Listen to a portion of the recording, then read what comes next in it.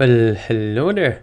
This is Owen from the Bite Size Irish podcast, speaking to you from Limerick City in Ireland.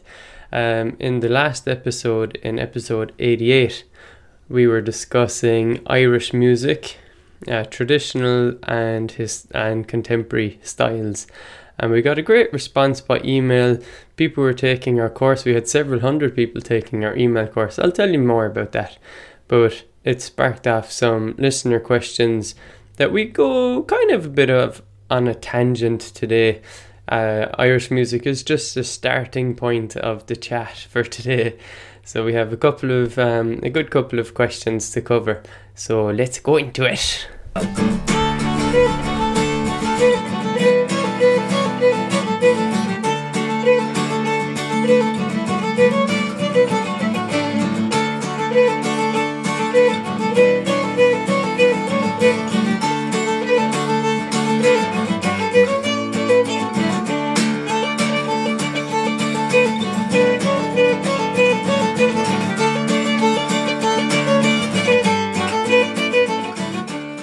So the first listener's question comes from Val in California, I believe.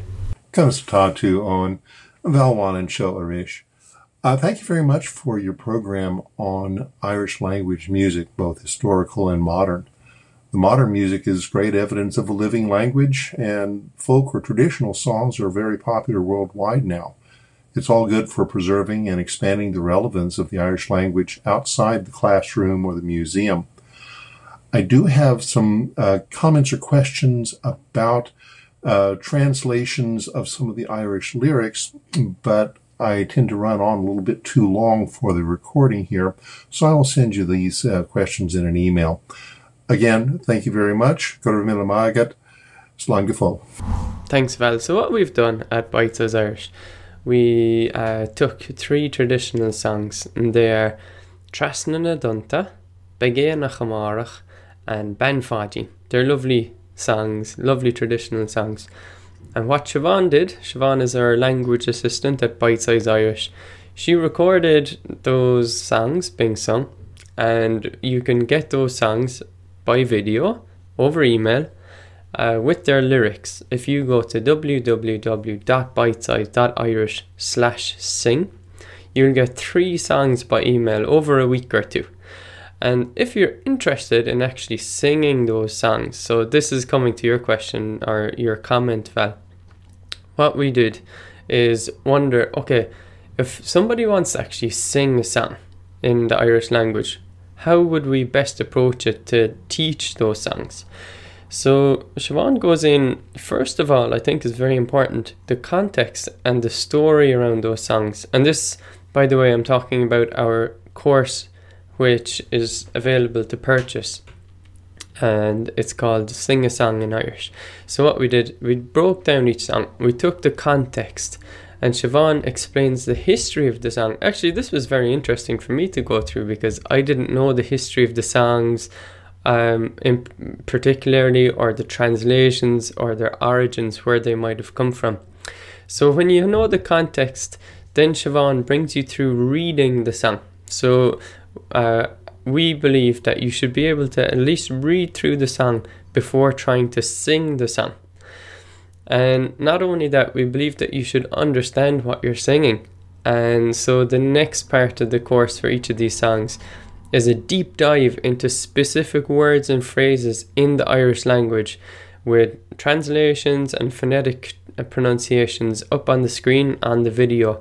So line by line, you're getting to know what the song actually means. You start to understand the words themselves, and only then at the end of the course for each song do you get into singing the song. You get the phonetic pronunciation, or at least the lyrics, on the screen while Siobhan is singing, and you can sing along with her. I love this approach, and if you have purchased the course and you still have questions about the lyrics, yeah, absolutely get in touch with us on bitesize.irish. There's a contact page on our site. Thanks a lot, Val, and on we go to Paul. Jigwich Owen. This is Paul White. I just found your podcast today and listened to the most recent one. about music and song, and I've definitely been listening to Irish music and song for over 20 years now, and would love to be able to sing one of them, or at least know what the words meant. So here's my question for you. How would you describe or define your connection to Ireland and her beautiful language as experienced through the rolling hills, cairns, stone circles, burial mounds, and other megalithic or natural sites around the island? I hope you have fun with this question. Galama agate. So Paul, I do love this question.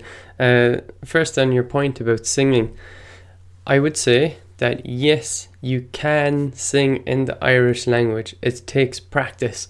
What I love about songs, if you're learning a language, is that a song gives you this structured format, this vessel that you can take and practice. Start with the chorus, get to know the chorus. If you can start singing that verse, you can move on to the other verses. Singing is something that you can share with others. So if you understand the song, you can share your love for the Irish language, your love for their culture and the song itself by singing it to others. And yes, it does take courage. You need to pluck up the courage to do that. But yes, it is possible. And you take it step by step. And don't be hard on yourself, feeling that you should be able to do it faster. Now, on to the second part of your question. I love your question because it brings us through the rolling hills, the landscape of Ireland, and then Ireland's megalithic sites. So first of all, I would say in modern day Ireland, whenever I go wander down from Limerick to the Kerry Gaeltacht especially, or the Connemara Gaeltacht in Galway, I can just feel a certain atmosphere. I don't know what it is. As we're driving in through the region, through the area, there's something about it. You can feel that there's something different. And yeah, the rolling hills or the striking scenery, the striking mountains around Killarney and Dingle, for example, down in County Kerry, I just love that. So absolutely, by visiting the Gaeltacht regions, you get such a deeper connection, I think, with that sense of Irishness. And that's not to take away from visiting, for example, cities like Galway and Dublin. There's definitely good in that as well.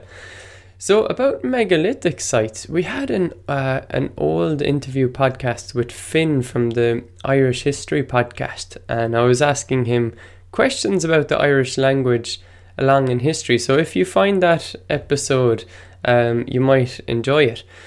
But for me, the one thing I think I find intriguing is we don't know what language the people spoke who created these megalithic sites. Isn't that amazing? Like these structures that are, for example, 5,000 years old. This is thousands of years before Celtic culture rolled into Ireland about 2,000 years ago. Celtic culture just took over what was there before and killed off languages, basically killed off cultures, or at least absorbed them. And I find that intriguing because we treat the Irish language as something like an absolute truth that belongs to Ireland and has forever been here. And of course it hasn't been forever here. And the sense of Irishness is actually bigger than the Irish language. But the Irish language, of course, makes a huge part of our Irish language, of our Irish culture and identity. So I love this complexity. There's layers there. And Paul, that's my answer, really. I think it makes me think. If I go, for example, there's a small site that I visited since childhood called Muhan. And it's near Newmarket and Fergus in County Clare, and there's placards to explain what's there. It's a little forest walk. There's a little like lump in the ground with an old wall, and you start realizing this is a 3-ringed fort. So there was a fort on a hill, protected by 3 layers of large walls.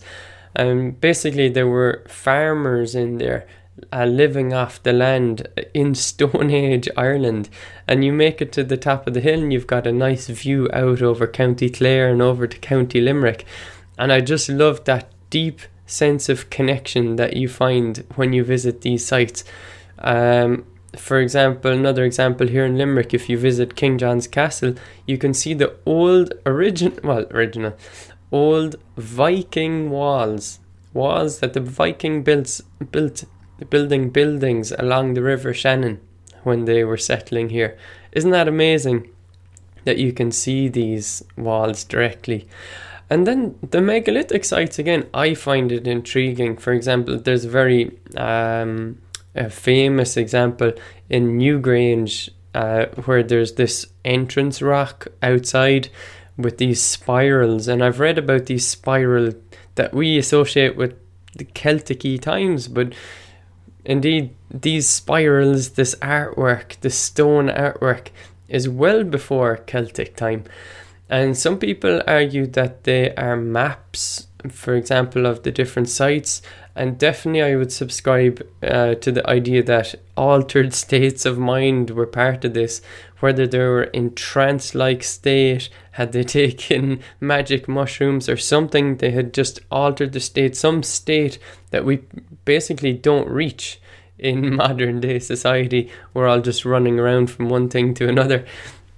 So I love this, that the megalithic art we find in Ireland, you see it across Europe also. So it's not just an Irish thing, it's a culture that was across Europe, maybe a shared culture, but also a shared something that people just inherently discovered at the same time as well, perhaps.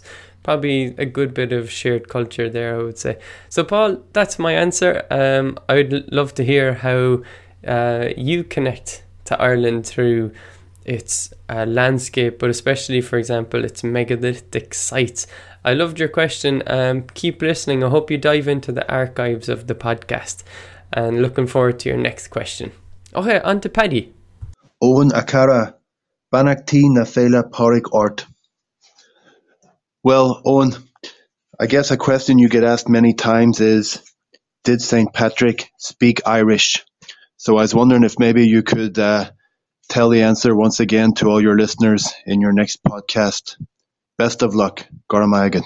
Thanks, Paddy. I appreciate your question as always on this podcast, and it's always nice to be talking to you on Twitter. So as Paddy, oh no, I didn't make that mistake, did I? As Paddy well knows, but it's nice to share, St. Patrick was a Welshman, and of course he wasn't born a saint. He was born a boy who became a slave and was it abducted from his homeland. So he ended up in Ireland, taking care of sheep, as far as I understand it. That's what I've heard anyway. And so St. Patrick, he did not speak the Irish language. He wasn't a native Irish speaker, but he was certainly a learner of the Irish language, and he certainly learned it well enough to be able to influence people. He influenced people in power, which helped him basically put his cause forward in Ireland. So St. Patrick, we don't know what his accent was like, how well he spoke Irish, but I suspect he mastered the language. So that's a nice little interesting facet of St. Patrick's Day every year, when you think that St. Patrick himself was an Irish language learner. So we'll go on to Joseph. Joseph is an American, he says, and he records a nice few sentences in the Irish language, and then he puts his question in the English language. So here we go. Is mis Jos Weisenreich agus is Americanach mei. Is as Charleston, Carolina Hostom ach Tommy Mahoney and ish so privacher na stach Columbia. Limo jar hele agus arguidi nienacha. Jenim studier gael fad couple blien. Hui me go Aegis gael I dear gonal fad kukisha ra no tri bliena o hin stagiarienu agus diven loe. Vi me kappa fui do hest fui diakrachti no stagier an gaelga. I think that one of the biggest difficulties as an English speaker, as an American English speaker to study Irish is that there isn't a standardized variety of the language. I recognize that there's a Caid and Ifigil, but nobody seems to like that. And when studying Irish, the first time you pick up, say, Gaeilge gan Stro, to be introduced to Diagwit, Conasatatu, Kademar Tatu, Kinchi Wiltu, all as different options is a little overwhelming, and to have native Irish speakers correct you can be a little overwhelming. So I think a standardized version would actually help even more than a simplified version. Joseph, thanks so much, and thanks for using your Irish language in your question. So you're living in Colombia with your family. You've attended Idas Gael in Donegal. That's intensive Irish language lessons that you can attend for a week or two. They're held, I think, during summer, but they have stuff going on during the year as well. So I take your point. It's a subtle point, really, because in the previous episode, I was talking about the case of a simplified Irish, where basically if you don't learn all of the grammatical points of the Irish language, I think you still have the right to express yourself in that language, and actually feel that we're moving towards a simplified Irish, because simply there's a lot of people who speak the Irish language who don't know the subtleties of the Irish language, and we're talking about pretty fundamental things like the gender of words. The question about standardized Irish, it's an interesting one. Like you said, there's the Caidan Ifigul, that's the official standard, that's the literal translation, and it defines how the written Irish language is written. And thank God that we have that, really, because without it we'd still be like using different spellings from different regions. So I do appreciate this.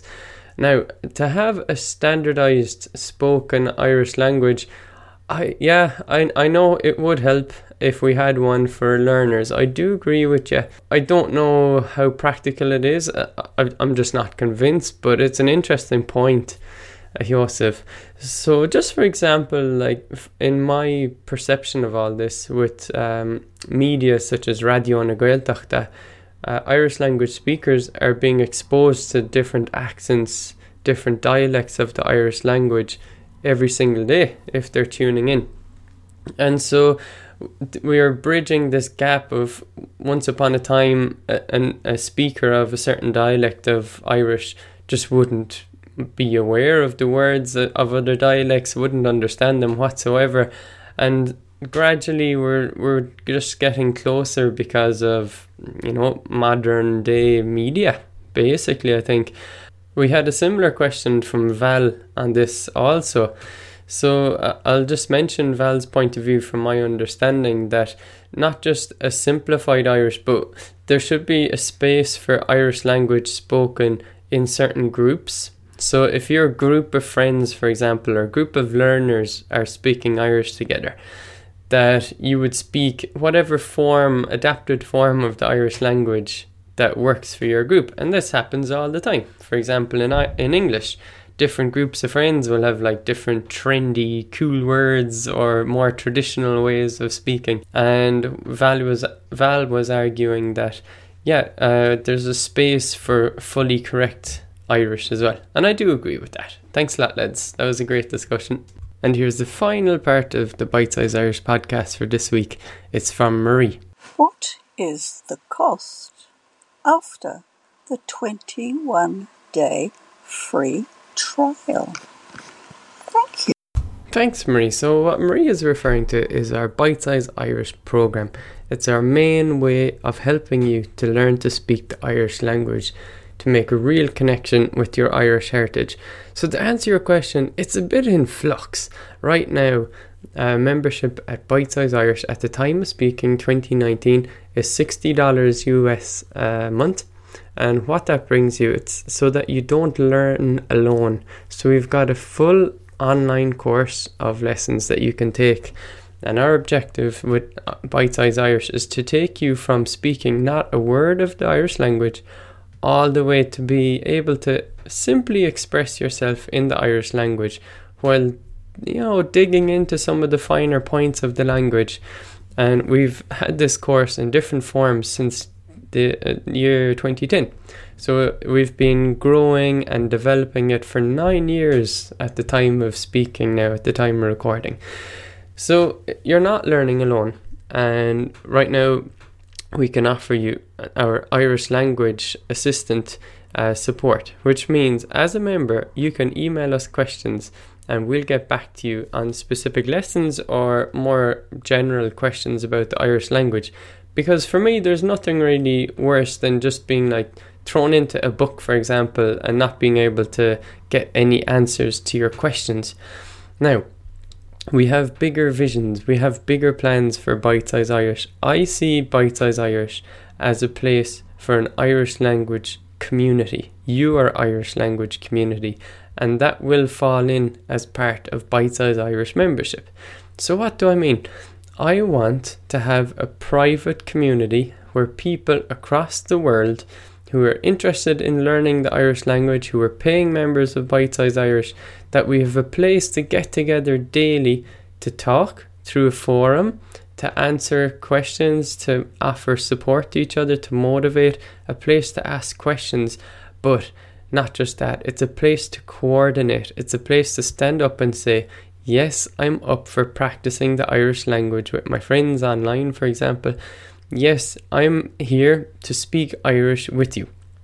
And because the one objective we hear about learning the Irish language is this: I don't have anybody to practice with. And you will have somebody to practice with. And it takes a bit of courage, and you have to step up a bit and scare yourself a little, but that's part of learning a language. Part of learning language is saying something 100 times, hundreds of times the wrong way, and finally veering towards an understandable version of that word or phrase or sentence, and being able to start to express yourself and describe yourself in the Irish language. So that's the journey we're on with Bite Size Irish. What we have right now is very useful, and we want to use this platform to pull people together. So thanks a lot, Marie. Hope you enjoyed your free trial of Bite Size Irish. And to become a member, you can go to www.bitesize.irish/sign up. Which brings us to the end of this podcast, episode 89 of the Bite Size Irish podcast. You can get show notes at www.bitesize.irish/podcast. And for you to contribute to this show, what you can do is record your own question, like the listener questions that we featured in this episode. So what you can do is go to that page, www.bitesize.irish/podcast. That's the Bite Size Irish homepage. And there's a big button at the top of the page for you to record your question. And it's pretty easy. You can use your computer or your phone usually. And what it does is it sends us an MP3 file of your question. And you can do all this without installing anything. And like I say, the deeper the better. The more philosophical the better. So looking forward to hearing your questions. Thanks to Tukumo. That's TSUK. Tukumo, UMO, who were a Japanese group who recorded their own Irish traditional music, their own rendition of it. So away we go, lads, and see you next episode. Slán.